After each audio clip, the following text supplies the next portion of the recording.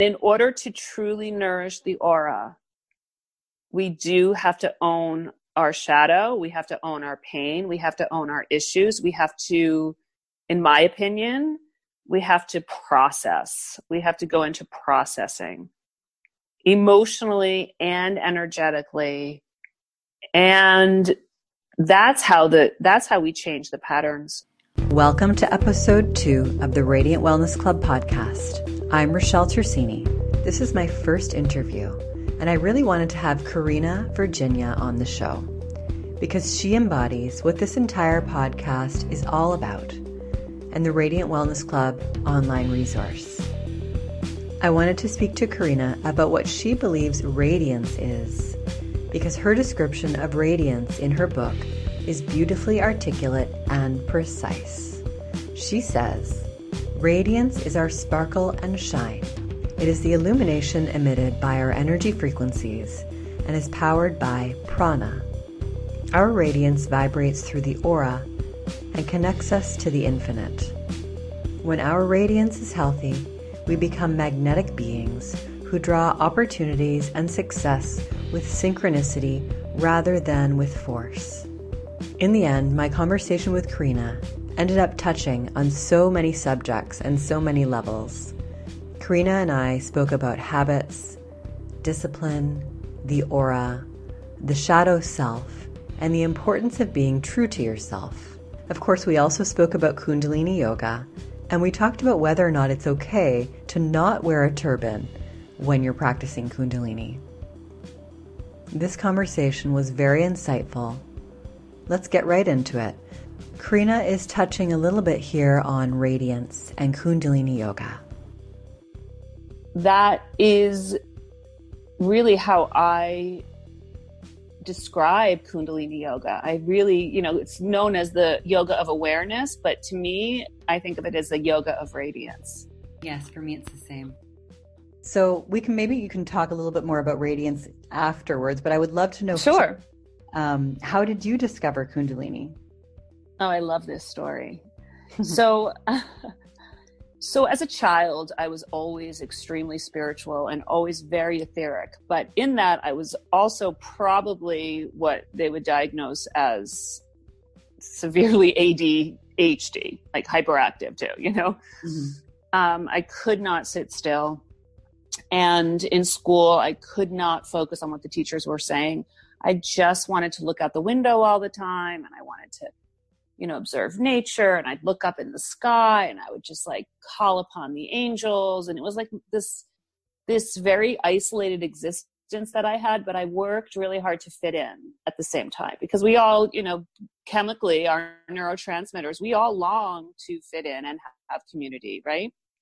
Mm-hmm. And as a child, I knew that, but I also just I couldn't sit and watch the Smurfs, like I would go to my friend's house and I'd be like, what is this? Or I remember there was like Jerry, like Tom and Jerry. That's another one that my best friend, because we lived right next to each other, we were always with each other. She always wanted to watch that. And I wanted to have these in-depth conversations. So I ended up spending a lot of time with adults as a child. And then when I went to college, I was, and I started doing a lot of acting. So I went to college and I went to a conservatory for acting. And in the acting program, we had to study different movements. And one of the movements that we studied was yoga and the whole chakra system. And I was like, wow, this is kind of cool. And so I started to really recognize that when I was doing these things, I was starting to feel like I could focus more and I could study and really have a clearer mind. And so I got really into yoga when I was 18. And it was that yoga was like, that stuff's weird. When I was 18, I'm in my 40s now. So when I was 18, it was just like, anyway, but I loved it. And it was really hard to get a hold of books, and there was, nothing online. So I had to go to these new age bookstores and try to find these books. And so I studied whatever I could. And I learned about Hatha yoga, and then I decided that I would study Hatha yoga and do a certification program in Hatha yoga. And again, it was a very small group of us that were doing it. And then I moved to New York City, and I was pursuing my career in acting. And I thought, okay, this place is like ADHD on steroids, like I couldn't focus on anything. There was just so much activity, and being a very, very much of an empath as well, I could feel everybody's feelings, like even through the walls in my apartment. I just didn't know what was going on, but I was not in a good place. So I made a commitment that I would go to a yoga class every day, not just do it alone, because again, I thrive on being around people. And so I made a commitment that I would do that. And there was one yoga studio at the time that was, not that far from me. And I just wasn't really crazy about it. So I ended up finding that the New York Sports Club gym had yoga. And I could sign up for a membership and go to any New York sports club. So each day, and there was probably one yoga class per week at most of them. Some of them didn't even have any yoga at all, but Pilates was pretty in fashion at the time, but there was a little bit of yoga. So I got every schedule. I went to each one. I got each paper schedule. Again, there's nothing online at that time. So I had the schedules and I just taped them up and I circled all the yoga. And every day I would go to one of the yoga classes. I'd get on the subway and I'd go downtown. I'd get on the subway and I'd go I lived on the Upper East Side. I'd go to the West Side. It was just different each time. So there were all different. They had the names Anyasara Yoga, Jivamukti Yoga, and then there was one called Kundalini Yoga. So I figured, okay, all the same, just different names. And I get to this Kundalini class, and it was in the basement of this gym, this brownstone, this gym that was a small gym in a brownstone. And we didn't have mats back then, you just kind of would just use those like gym mats that were foam that would just slide all over the place. So you didn't see people walking around with a yoga mat back then at all. Mm-hmm. I don't even know where you would even buy it. I guess you had to buy a yoga mat at a new age type store. I don't even remember where I got my first mat, but so we're on these flimsy mats and I'm doing this. And there's one other person in the room. And first the teacher tunes in and I think, this is crazy. Like, is this witchcraft? Like, what is going on? She's not just chanting Om. She's got this. And I went to chant and I thought it was Om. So I'm going, Om. And then she's like, Om Namo Gurudev. And I'm going, what is she doing? So I thought, I can't be rude and leave. There's only one other person here. So I better just stay. And this little flimsy mat's like sliding all across the room, but I'm doing the poses with my eyes closed and the breath of fire. And then I'm opening my eyes and I've spun around on this flimsy little styrofoam thing. So all of a sudden I'm like, whoa, I'm feeling really euphoric like this. Whoa, what is happening here? So I went up to the teacher afterwards and I said, what exactly is this? Like, I'm so drawn to this practice. This is so unbelievable. So she basically said, well, there's a man who lives in New Mexico and, he has an ashram there. If you want to go study a little bit more about it. And well, long and the short of it is that for that time being, I was working during the week, and that particular class was Sunday at 10 o'clock and in the morning. And I could not wait until Sunday morning to just go to her class. Mm-hmm. And I needed to stay in New York for this particular job that I was doing at the time. And I just started going to her class and then doing it on my own every day and just getting so into it. But I remember that I also was thinking, if my husband, so I met my husband in the midst of all that. It's a long story, but so many things started changing and shifting and I could feel my vibration changing. I could feel the radiance. I really could. and I ended up meeting my husband, who I'd been married to for almost 20 years. I ended up meeting him. And I was thinking, if he sees what I'm doing, he's going to think that I'm nuts. So there was a window there. And sometimes he'd say, oh, I'll go to the gym with you. And I think, all right, well, just stay upstairs. Cause it's kind of moldy down in this basement area.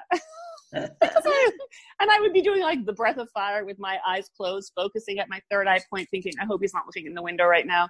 Mm-hmm. But anyway, so that was the beginning of it. And then I did my Kundalini teacher training, and I still love Hatha yoga, but I love it to stretch and to really move the energy in that flowy way. Mm-hmm. But in terms of my go-to, I'm obviously just, really, really passionate about Kundalini yoga, but it ended up becoming something that I did so much. And at that time also, so the music, right, that you heard 15 years ago, the music was like that. So then I would start playing it when my husband and I were married, and he'd be like, what is this music? Like, what is, the same mm-hmm. like mantra that, and it wasn't like, Waheguru, Waheguru. It was more like Waheguru. Yeah. Mm-hmm. But long and short of it is that our daughter did her Kundalini teacher training when she was 14. It's like such a big thing in our home right now. And my husband is a super mainstream guy. Like, but he'll still come to Kundalini yoga classes. Like, and people will be like, he'll go in his like gym shorts, and his t-shirt, and we couldn't be more opposite. Mm-hmm. But I think that's another reason why I took this practice and I really mainstreamed it.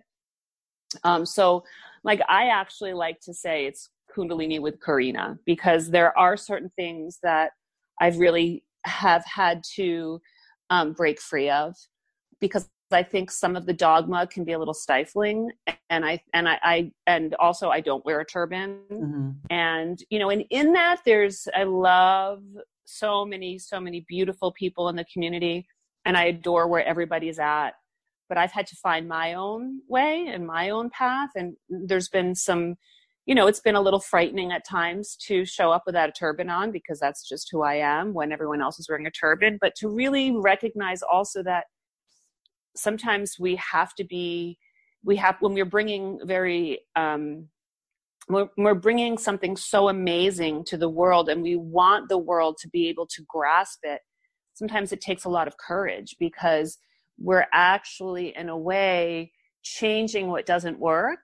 And when we do that, sometimes we have to take chances that we're not going to be invited to the party, or we're going to be like talked about, or, all those things can happen.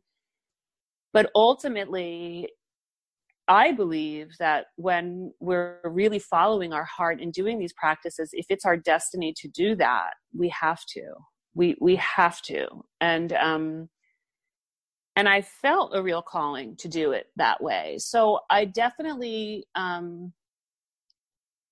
love to go to a real traditional class, and I love to go to like, really just where it's like die hard and really have that experience. I love all of that.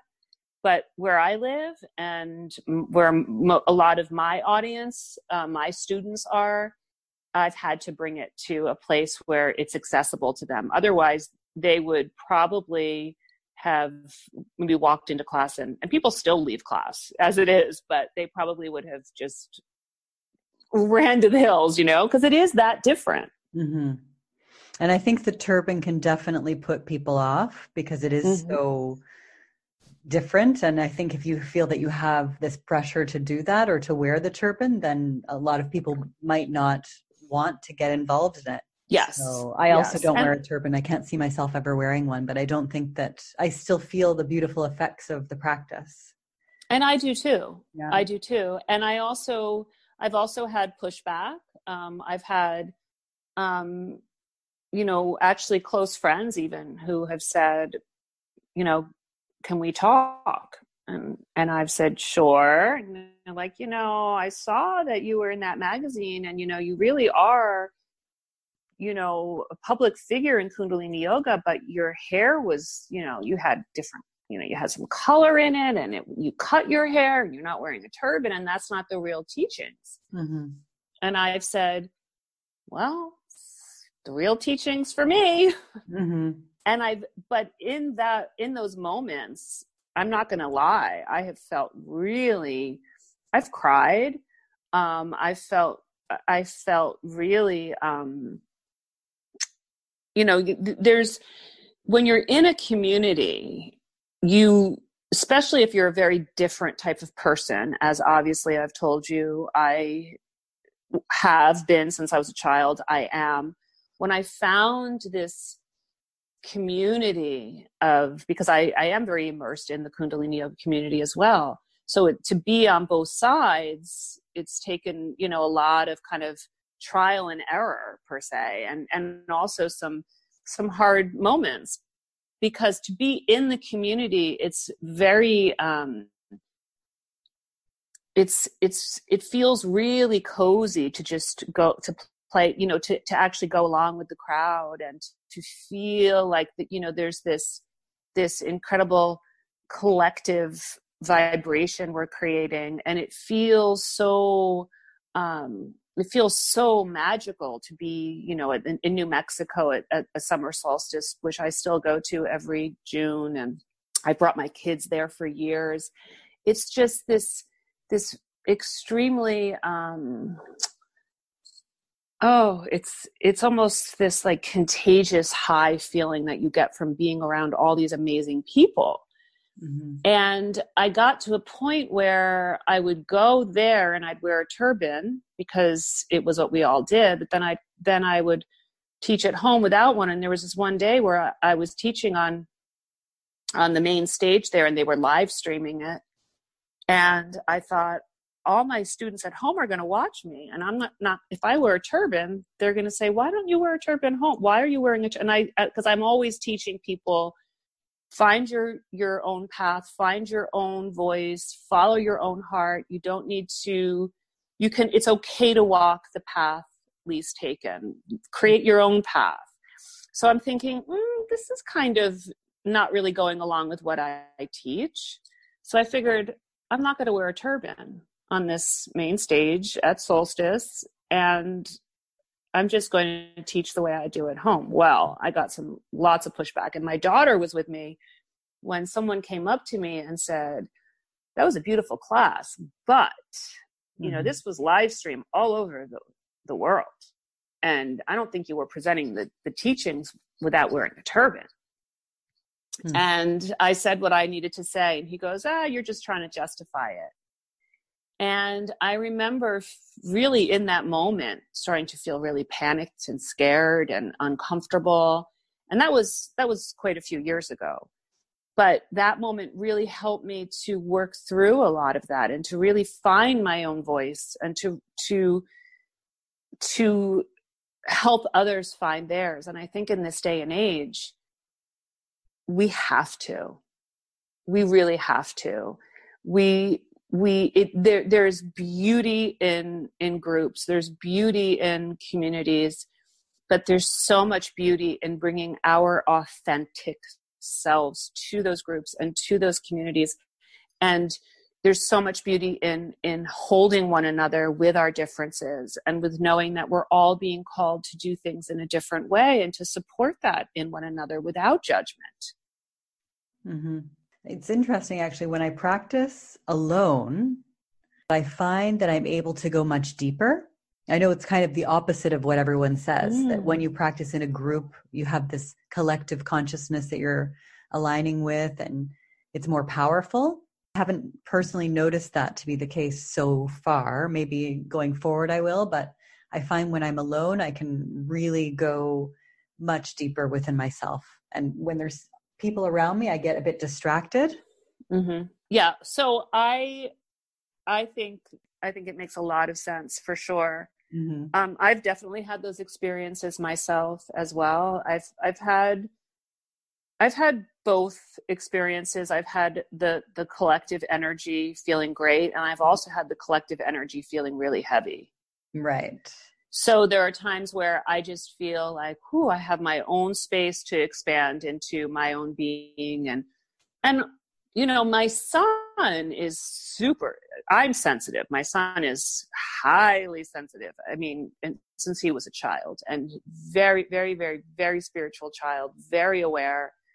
And the first time I took him to solstice, which is, for people who don't know what solstice is, it's the gathering in New Mexico where a lot of people come to practice deep, deep, deep meditation, and a lot of not just yoga, but sitting in meditation for 3 days straight from before the sun comes up until the sun pretty much goes down, with breaks in between. But the first time I brought my son there, he was like, get me out of here, get me out of here. But at the same time, there were these moments where he was like, this place is so amazing, but get me out of here. And what I realized was that he was having these incredibly spiritual experiences from the very sacred land, and from the beauty of the devotion on the land, because the land goes back to indigenous times. That land is very sacred. But he also was having such a hard time, and I think he was only 5 that time. Yeah. But he was what I realized in time, well, not even in time, just during that week, where he didn't want to drink he wouldn't drink the water, he wouldn't eat the food. He was really going through it. What I realized was that people were releasing so much, and he, being such an empath, was picking up so much energy. Mm-hmm. And it was very hard for him. Meanwhile, my daughter was she's even though she did her teacher training as a teenager and and has always really loved the practice, she's a lot kind of more grounded. She's more like her father. And to her, she would just run around having fun. But then I started to see, wow, Christian, my son, is very much like me. He feels everything. And as I was saying earlier, like living in New York City, when you're not feeling grounded, is like having ADHD on steroids. And I think that for my son, and being in that environment where people were releasing so much stuff, and when we're releasing stuff, we're not only releasing our stuff, we're releasing generations of our ancestors' stuff. Mm-hmm. So he was feeling all of that. And so if you're sensitive and you're in a group and people are releasing, there may be a part of you that is, that is a little distracted. Mm-hmm. Whereas when you're alone, you're able to go really deep into your own work. So that could be as well. Mm-hmm. Yeah, that makes sense. So do you have a daily practice or a sadhana? I do. Yes. I do. Yes. How do you decide? There's one mantra that I have been doing for probably about 3 years now, every day. And then my daily practice changes. I do still continue to do 40-day meditations. Like I might just decide, okay, I'm going to do Sat Kriya for 40 days every day. Mm-hmm. But no matter what my daily practice is, I have one specific meditation that I do every day, no matter what. But I've had a daily practice for a long time. And I do wake up early in the morning, and I do go to sleep early at night. Right. Do you think it's important? So it's totally fine to change the practice on a daily basis. You don't need to do always 40 Absolutely. Days. Yes, absolutely. Mm-hmm. I believe. I mean, from my perspective, absolutely. Mm-hmm. I've always wondered about that because sometimes I'll think, oh, okay, I would like to do this right now. And then I think, oh, I'll try to do it for 40 days. And I get a bit, I don't know, I'll see another practice that I would like to do. And instead I'll do that. And I'm never sure if that's acceptable to be switching the practice so much. Yes, you can absolutely switch the practice. I always like to say, if you're doing a practice and you're resisting it for some reason, mm-hmm. like there's a resistance in you're not enjoying it, you're resisting it, but it's not injuring you. It's just bringing up some stuff for you. and you've made the commitment to do it for 40 days, that's the time to stay with it, because that resistance you want to release.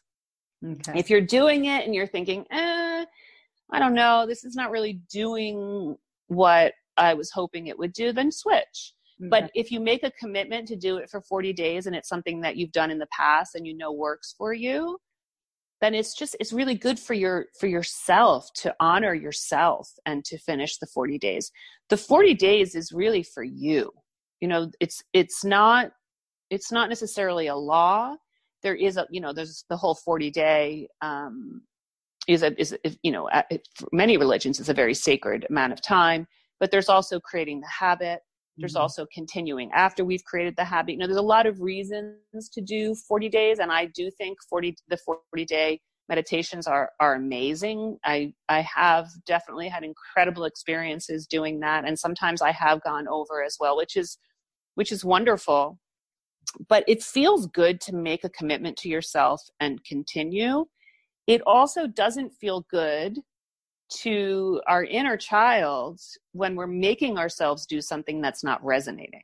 But resonating and resistance are, there's a difference there, because if something resonates with us and there's resistance, that can happen, right? It means, okay, this is resonating and there's resistance, which means I have to continue with the resonating factor. If it's not resonating at all and there's resistance, then it's a matter of, am I resisting this because of something bigger, happening for me that's good? Or am I sort of just not really resisting it, but not really into it because it's not doing what. Right. Right? Yeah, absolutely. I've definitely had all of those ranges of experience with different, I've tried so many different Kriyas, and sometimes I'll resonate with something, but I don't necessarily, it really requires a lot of commitment to stick to something, even if it's resonating, because many times I've felt like it was resonating, and you just have to keep reminding yourself of why you're doing it and how good it makes you feel, and just make the time to do it. Yes. Yeah. Yes. Yeah. Yes. Where if I can skip a couple days and feel okay, but I notice by the third day, I'm starting to feel like I need to practice again. Yeah. I mean, there's no question. To me, I don't know of any practice, and of course I'm biased because I'm just so in love with Kundalini yoga. But to me, I've tried so many different practices and yogas, and there have been times where I've thought, maybe I'm just going to, start doing hatha every day again. And I've done that. And it's like, oh, no, got to go back to my Kundalini. Yeah. I just love it. I'm going to sneeze. So excuse me a sec. Bless you. Thank you. Okay. Sorry. And I've seen it create the most miraculous situations for people. I've seen Kundalini yoga heal people. I've seen Kundalini yoga help people draw in partners. When I started teaching it, I used to teach, in fact, my first yoga DVD was called Yoga for Abundance and Miracles, and it was Kundalini yoga. But I originally was going to make it Kundalini for fertility. And my first classes that I started teaching were for people who were having a hard time getting pregnant. And I can't even begin to tell you the miracles that happened.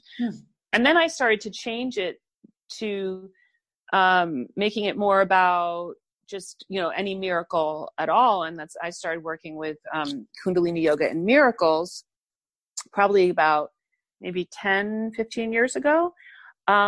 And because I wanted, and the reason why I actually did that was because I knew some people didn't want to come to workshops for fertility when it was private to them, that they were having a hard time getting pregnant. So I changed the name.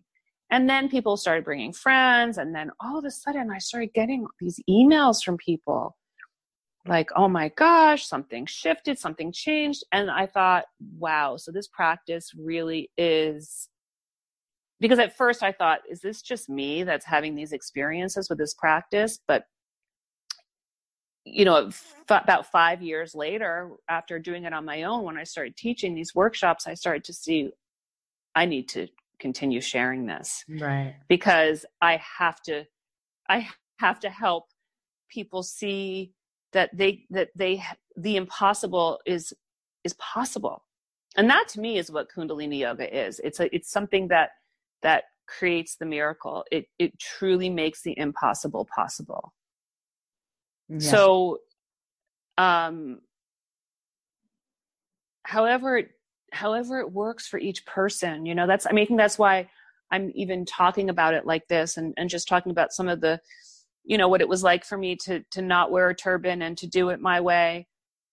Underneath all of that was such an intention of my soul needing to bring this healing technology to as many people as possible while staying in my authenticity, right? Mm-hmm. And so that's my even intention for sharing that with everyone listening here. The miracle in life happens when we do that. The miracle in life happens when we follow our hearts. The miracle in life happens when we use what's coming through us to create change in the world. Sometimes it means we have to find our voice. Sometimes it means we need to speak truth to power. Sometimes it means we need to stand up for what we believe in. The stuck energy, which is very hard to stay stuck when we're practicing Kundalini yoga, in my opinion, that stuck energy must be released for the miracle to happen. So if we, read, the law of attraction and we read about maybe changing our minds to change our lives, right? If we haven't released the energy around the belief, we're just creating that dog chasing its own tail pattern, because we can't change our mind and our thoughts without shifting the energy first. Yes, absolutely. And that's what Kundalini yoga will do. It will help shift the energy. So 40-day practice, 5-minute practice, 11-minute practice, 31-minute practice, full on, living in a cave practice, whatever works for the person. And I know some people that have literally had periods of time where they've gone into months of 5 hours of practice to go through massive healing. And I know other people who will, take, and it really depends on what's going on in our own lives or what we're dealing with energetically, because for some people, they'll practice, a 3-minute meditation every day and find that that's life-changing. Mm-hmm. Or even a 1-minute meditation every day, or just even just making sure that this is why, I feel so strongly that if you set the intention to release the energy, it might be that you just need to dance in your family room and maybe chant something and release the energy. And then you could sit for 1 minute with a meditation. So I think it's different for everybody. And I think that this is another reason why I feel very strongly that there is not a right or wrong. It's about, and if we get so caught up in, am I doing this wrong? Am I not doing it the right way? Or am I, messing it all? If we get stuck in that, we're just feeding fear, as opposed to feeding love, which is acceptance, which is, I'm setting my intention to do this for the highest good for myself and the highest good of all. And I'm just going to let what flows through me be what creates this Kundalini rising. Then there's so many ways of getting there. Mm-hmm. Mm-hmm. I have the same experience with the practice. Well, I've had some experiences where I've asked myself, am I doing this right? And then I just tell myself, the more I question it, the more I'm going into that fear. And like you said, feeding the fear. And for example, sometimes I'll look for a Kriya and it tells you to do it for 11 minutes. And I'll decide, okay, that's for depending on the practice. Of course, some of them I can do no problem. And sometimes I'll just decide I'm going to shorten it to 3.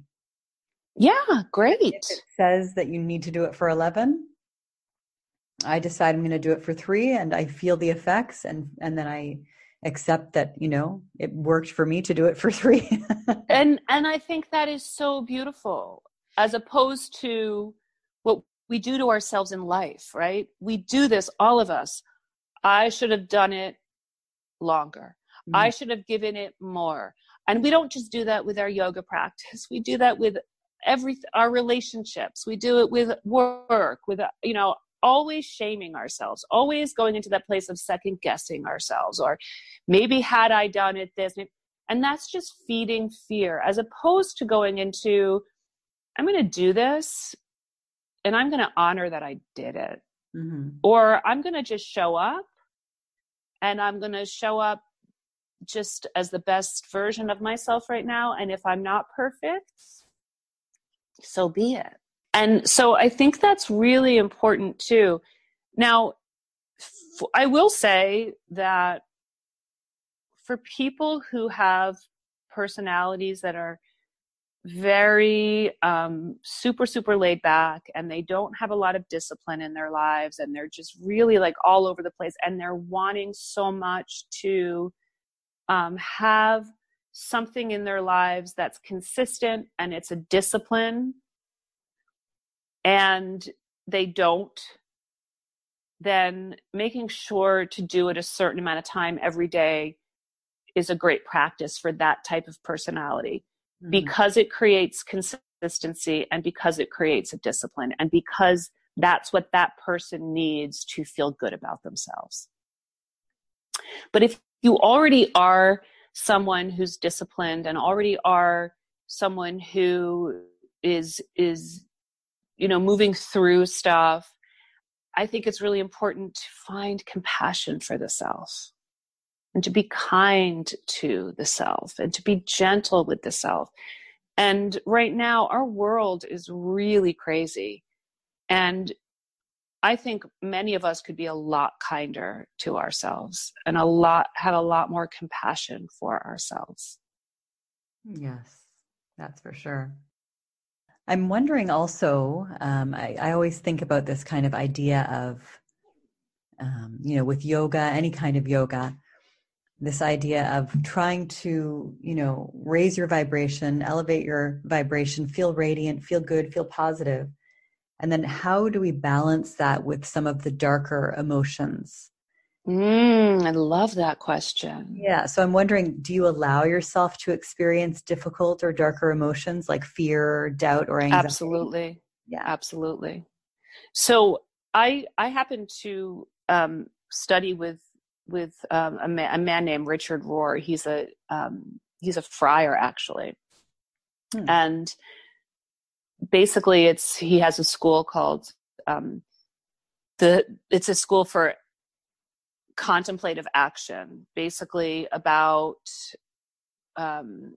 creating change for ourselves and the world, and really based a lot on the Christian faith. I was raised Christian, but I was also raised without it being such a religion. It was more that we just went to this very open church, and I used to talk about all the angels, and it was never really Bible study per se, I never had any Catholic guilt or any, if we didn't go to church, we didn't go to church. It was just, that's kind of how my parents raised us. So I happen to love the Christian faith. And what Richard Rohr says, which I think is so beautiful, is that if we want to heal our pain or our shadow, because we all have shadows, we all have a shadow side. And the reality is, the more light that is shining, the more the shadow, right? Mm-hmm. If you think about if the sun is shining upon something and it's bright, the shadow is going to be bigger.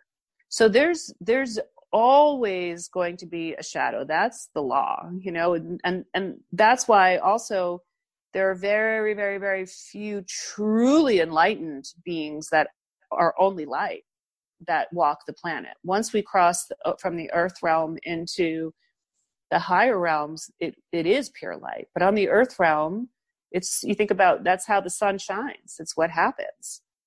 So we have to own our shadow. We have to own that part of ourselves that's like, okay, got to work through this, right? But what Richard Rohr says is that in order to heal any shadow or fear or pain, we have to taste it first. And then we can give it to God.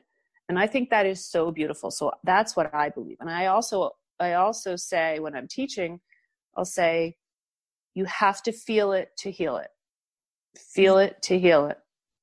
And I do that in my own work on myself, where it's like, oh, I don't like this feeling. Okay, so where am I feeling it? And a lot of my discomfort is often in my solar plexus. Okay, all right, so what's going on here? Okay, yes, I've given my power away again. All right, I'm recognizing it. Okay, so I'm going to reclaim my power energetically.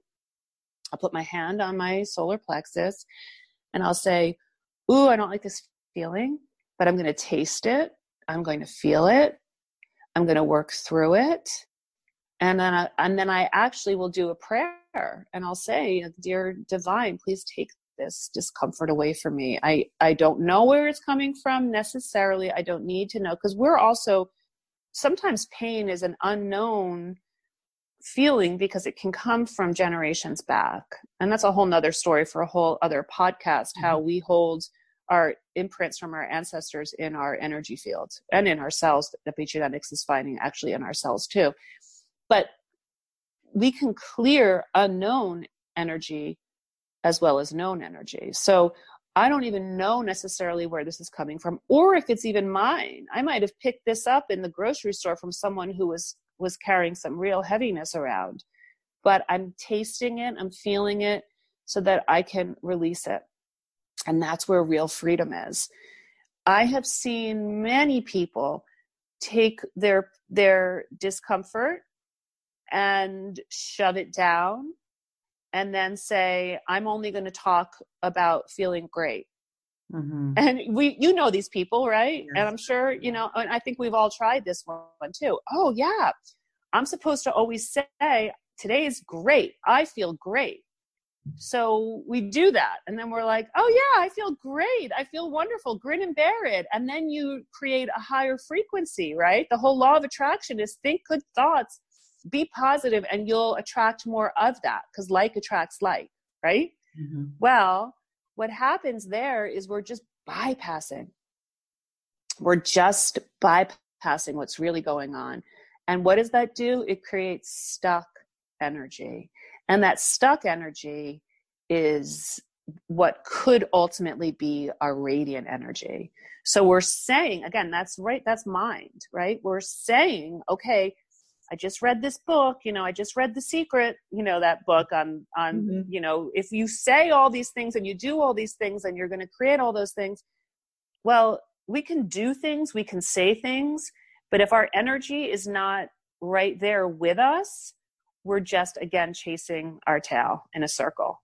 The energy has to be there, even way before the thoughts, way before the words, way before anything. So if we're feeling pain and we're pretending even to ourselves that we're not, then we're bypassing our pain and we're literally shoving it into our bodies and creating stuck energy. And we all know what stuck energy is. It's that dormant energy. And in Kundalini, we say it's stuck at the base of the spine, which prevents the Kundalini from rising. And it's when the Kundalini rises that our fullest activation in life happens, where we can live into our fullest potential.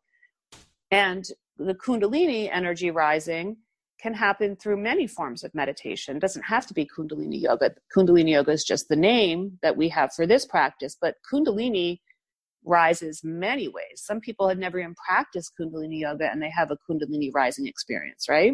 Mm-hmm. So, but in order to have these amazing experiences, it has to be, as Einstein said, energy is everything, and that's all there is to it.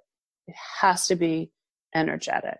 So yes, to answer your question, whatever's there, discomfort, you have to feel it to heal it, and then you move through it.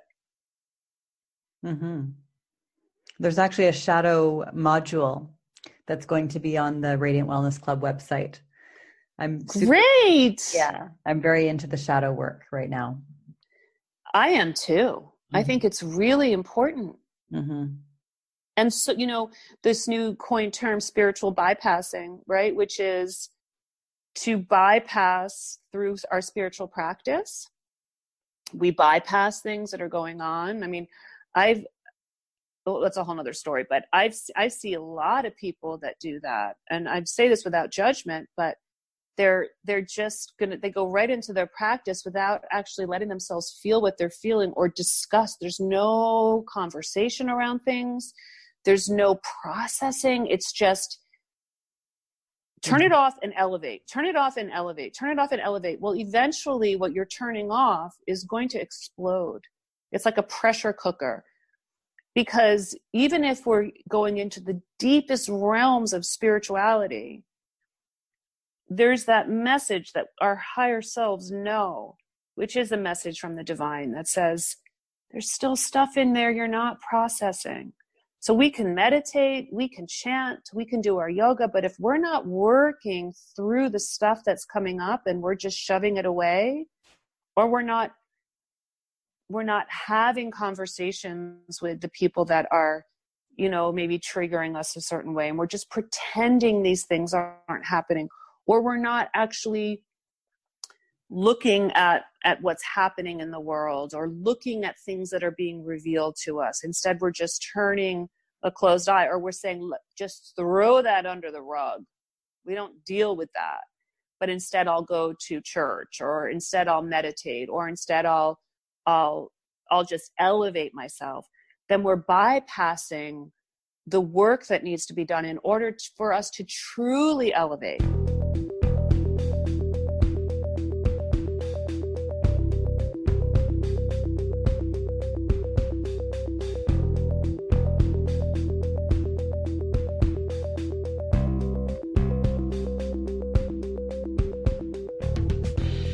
I can't wait for you to dig into the Integrating Shadows module on the Radiant Wellness Club website. This module uses hypnosis to bring you into a state of trance, where you are able to access old memories and uncover some of the shame that you've attached to certain qualities about yourself. Those qualities that you reject about yourself because you learned that it was not acceptable to show them. What you reject grows stronger and has power over you. You will find that you're often triggered by others who have those qualities, and you even tend to attract them into your life. When you reject parts of yourself or have shame around qualities that live inside of you, you will not be able to truly love yourself. And when you don't truly love yourself, you lose your sense of self in the world and can get easily shattered by external circumstances. So come learn to embrace all of who you are through the Integrating Shadows module on the Radiant Wellness Club website. If you're listening to this before the website is up and running, you can go to the Coming Soon page and enter your email to be added to the newsletter, where you will receive lots of gifts of insight and inspiration. Check out radiantwellnessclub.com and join the Facebook page, Radiant Wellness Club. Follow my Instagram and give this podcast a like while you're at it. Now, back to my conversation with Karena, where she talks all about the aura and radiance. The aura is the field that lives because it's alive. It's filled with energy, just as we are. It's the field around us that can extend in 10 feet in all directions. That's the aura. Mm-hmm. The radiant body can actually project out even further than the aura. Mm. So when So radiance comes from the inside into the aura, and it helps the aura expand. But radiance, the way I like to say it is like, if you ever look at the sun and you see the aura around the sun, right? There's like that circle that's around the sun. Even if you take a picture of the sun, mm-hmm. Sometimes even in your camera, you'll see those lines that come out as well. Mm-hmm. Like, have you ever done a selfie of yourself in front of a window where there's sun shining on you? You see all those lines in it. Mm-hmm. That's your radiance. That's radiant. That's the So the radiance actually comes, or you see the rays of the sun when you draw, when we were little, we drew the sun and we draw those lines coming out of all this, the circle. Mm-hmm. That's radiance. The aura is actually the circle right around the sun. And it's the same for us beings. And so so this goes back to what we were just talking about, where we're bypassing energy. If we're saying, I'm great, I feel wonderful, everything is perfect, but we're not truly energetically aligned in that discussion with ourselves or others, we're preventing the radiance from shining all the way out. If we say, okay, this is an issue and I'm going to use my voice to help heal this issue, right? Mm-hmm. Then, and I'm going to actually have a conversation around this, and I'm going to have, I'm going to I'm even going to disrupt what maybe a lot of people don't want to even talk about. I'm going to disrupt it right now because it's going to burst anyway, but it might not burst for a long time, and that's just going to prevent people from being healthy. So I'm going to actually go in there and disrupt it, which is kind of my personality, because I do that. I have seen this incredible alchemy happen where all of a sudden it's like for a little while, it's like, whoa, why did you open that can of worms? Like, oh my gosh. But then all of a sudden, boom, it dissipates. And what happens is the energy has to go somewhere. And then we set our intentions for the energy to go to the highest good. And we fuel that miraculous energy, and that creates this incredible aura. Hmm.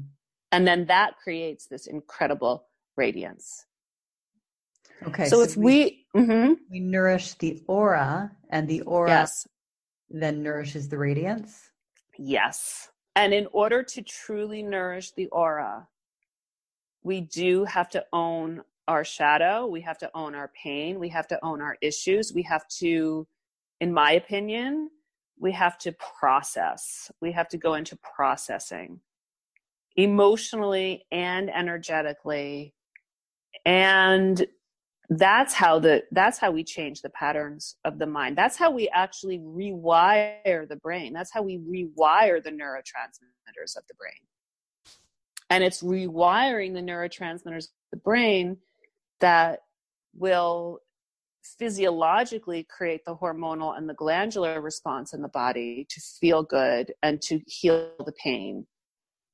But it's actually bringing energy to the surface to be purified that will help to enhance our aura and then our radiance. I definitely feel that you need to use the darker energies or the challenges that you have and go through them and face them and understand them and process them so that you can then be brighter. So you have to really go into the dark in order to illuminate yourself. Yes. And isn't that that's what, when we say guru in Kundalini Yoga, guru means from darkness to light. Right. And then Guru Dev is the teacher that brings us from darkness to light. And in my opinion, I'm a teacher, but I am not the teacher that's going to bring someone from darkness to light. That teacher lives within each of us. Mm-hmm. So the guru and the teacher that brings us from darkness to light is not a person outside of us. A guru, especially in this day and age, is within us. It literally is that which brings us from darkness to light. And if we are counting on an individual, another person outside of us to bring us into light, from darkness to light, we're giving our power away, because we have all the power within ourselves to do the work. And and when we say Waheguru, we're saying, wow, here and now, that which was dark is now light, but it's within us. And when we say Ong Namo Gurudev Namo, we're saying the universe teacher I bow to, and that teacher's within, and that teacher's beyond. That teacher is not what, so when we say Om Namo Gurudev Namo, we are not bowing to a physical person. We are bowing to that.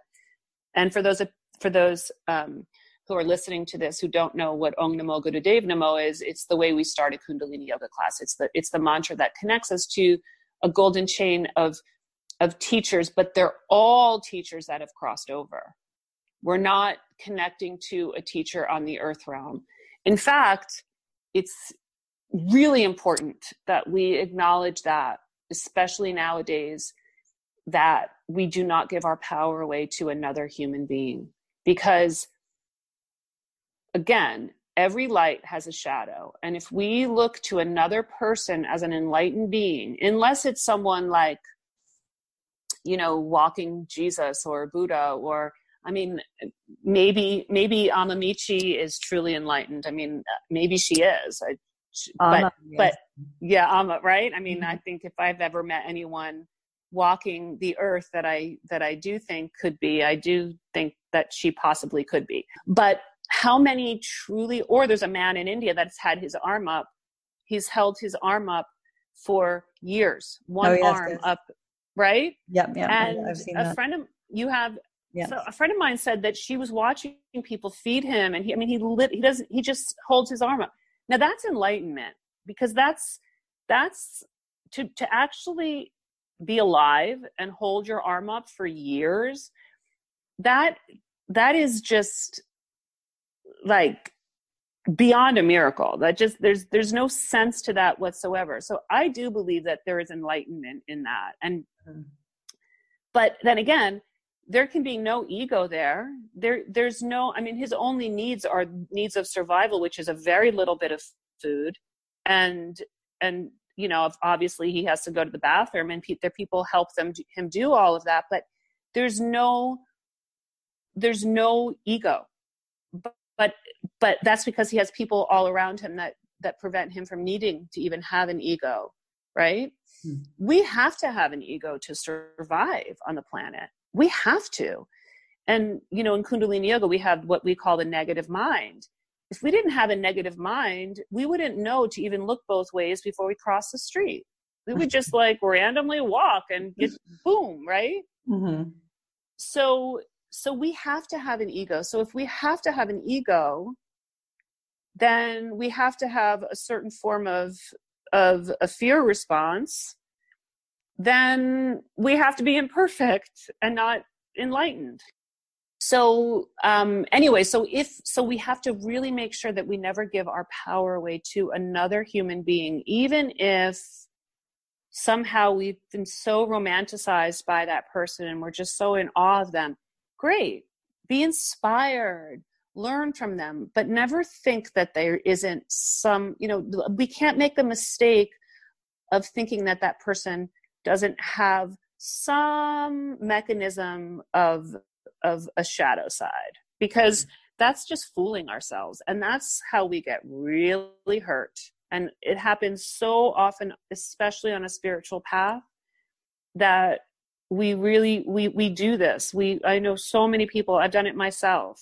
I've done in the past, where we give our power away, and then we discover that there's a part of that person that we thought was just perfect that has actually has, a dark side. And we go, oh my gosh. And really, but we co-create it because we're the one putting that person on a pedestal.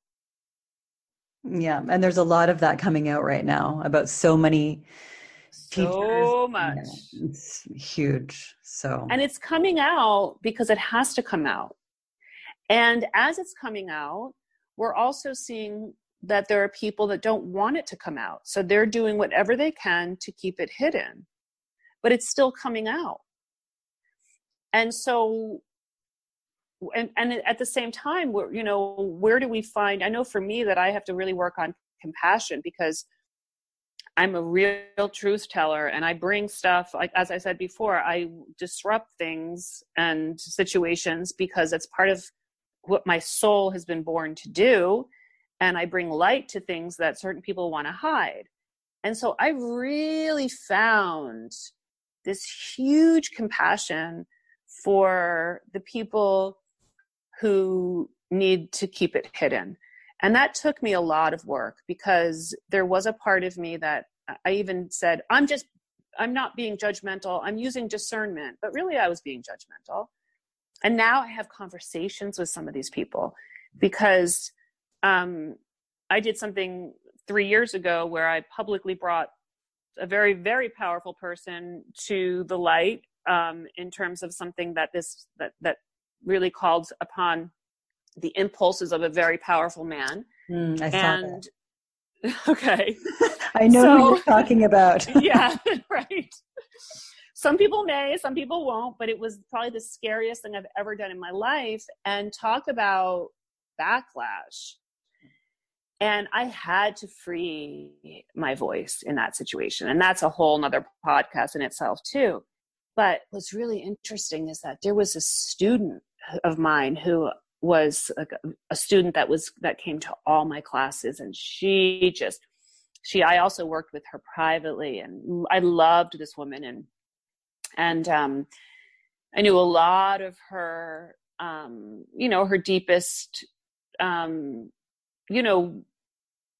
secrets, and et cetera, et cetera. And after I brought this man to the light, she didn't like that I brought it to the light. She knew that it was the truth, but she didn't like that I brought it to light.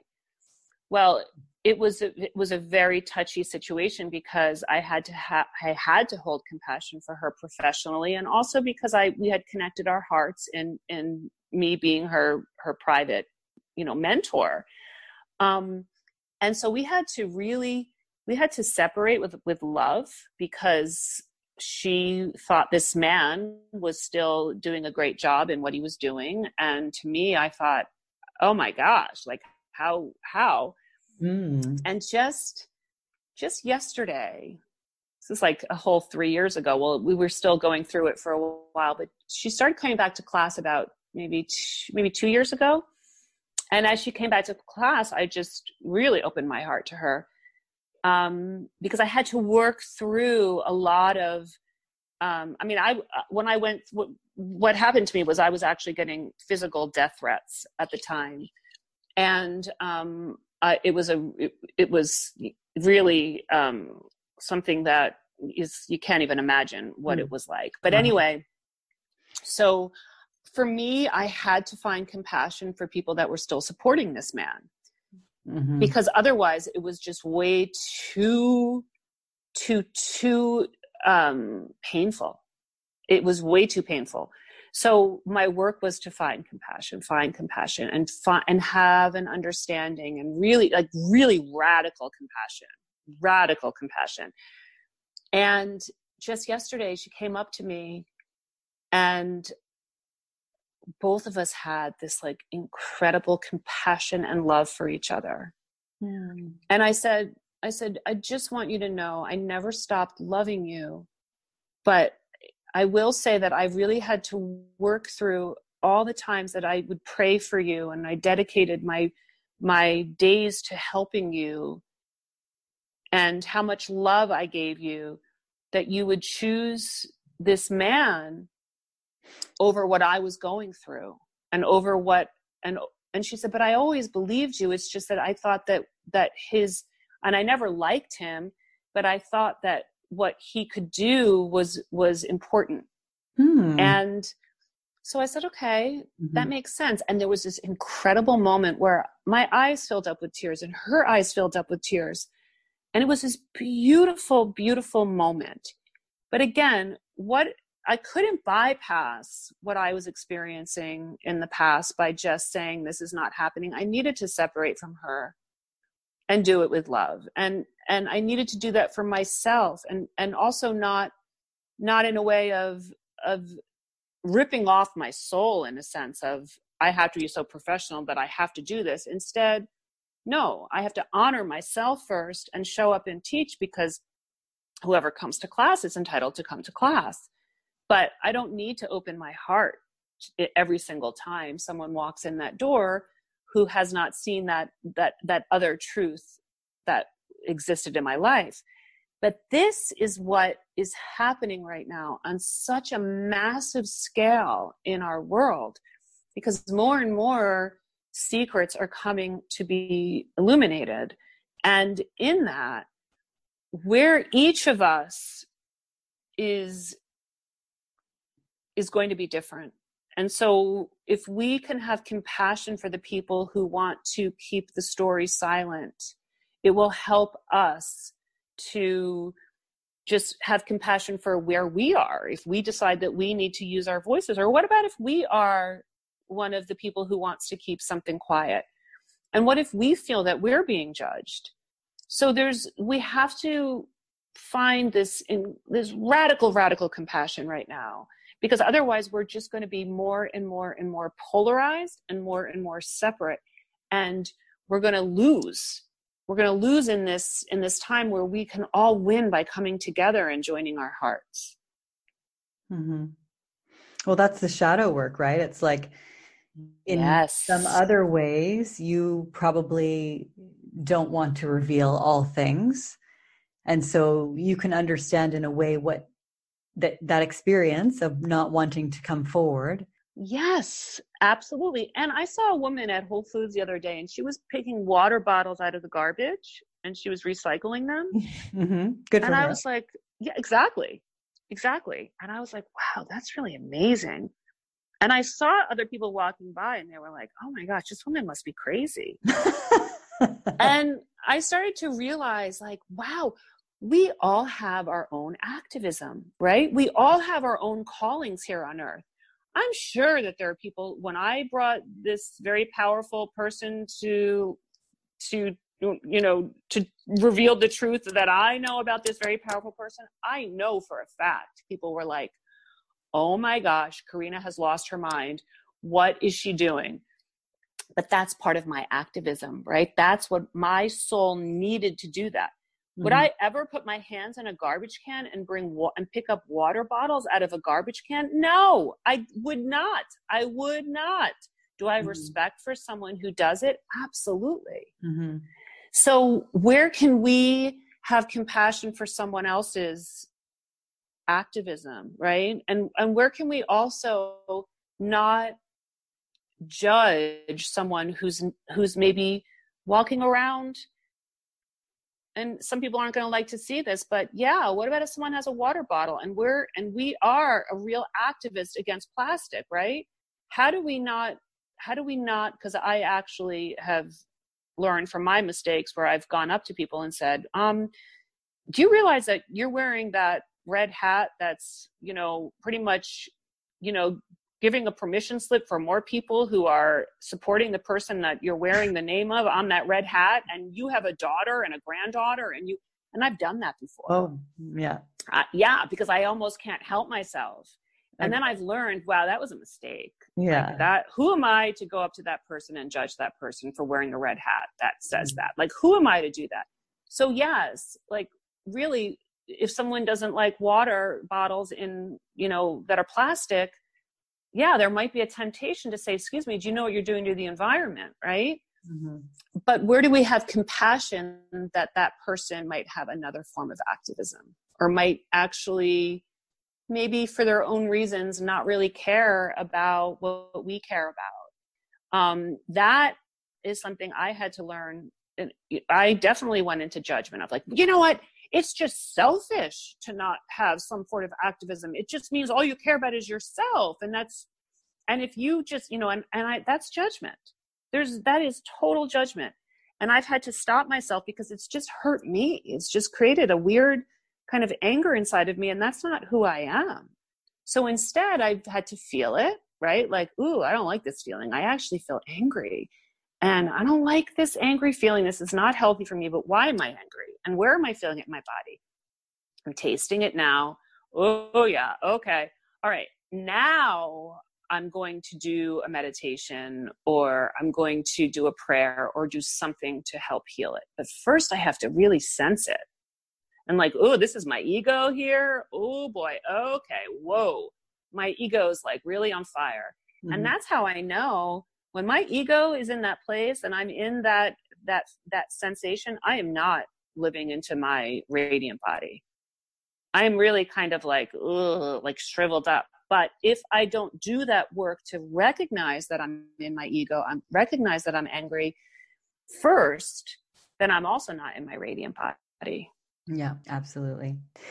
Thank you so much for this conversation, Karena. Oh, this has been wonderful. Yes, I I've loved learned it. so much from you, and you're such an inspiration. Good.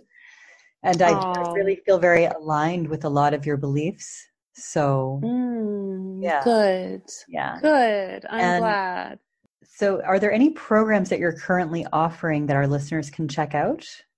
Oh, that's a great question. I am going to be teaching in California in May with an amazing woman. Her name is Dr. Andrea Pennington. She actually lives in Paris, and it's Kundalini yoga and neuroscience. And I'm also going to be in time starting a group for women, which is going to be a sanctuary where we all can process together, and I'll be sharing meditations and stories and music and what the whole idea is to create a living room that's universal for all of us. And that's coming up soon. But the best thing to do would be to sign up for my newsletter. And I don't bombard people with newsletters. I only send one out every month or 2 months, which will have what's coming up next. Oh, and there is another course that I just created with Spirit Voyage, which is they're editing right now, which is for women, especially on overcoming shame, which is going to be another really good course. But the best thing to do is to go to KarenaVirginia.com. Sign up for my newsletter, and then all the information of anything that's coming up will be in your inbox, at the right time, because timing is divine. Great. Oh yeah, Becoming Boundless is still available. Okay. And good. there's also I can vouch for that course. That course is fantastic. Good. And if someone wants to practice Kundalini yoga for the very first time, there's Essential Kundalini Yoga, my book, but there's also a course that's done through Yoga Journal, which is called Kundalini 101. And in that course, you actually get the book as well. My publisher and Yoga Journal have collaborated on that course so that you sign up through Yoga Journal. And you can Google Kundalini 101 and my name, Karena Virginia, and you'll see it's actually through AIM Media, which is part of Yoga Journal. And they've created it where you get the book, and there's assignments in that course that bring you to different chapters of the book, and there's meditations and yoga, and that's a 6-week course. And I think it's pretty reasonable. I don't think they charge a lot for it. So that's another good one to look at. Okay, great. That was my conversation with Karena Virginia. So much wisdom and insight in that conversation that you can use in your own life. Remember, feel it to heal it. Stay tuned for my conversation next Thursday with Alessia Gandolfo, who's a career and mindset coach for sensitive and ambitious millennial women who want a job that they truly love.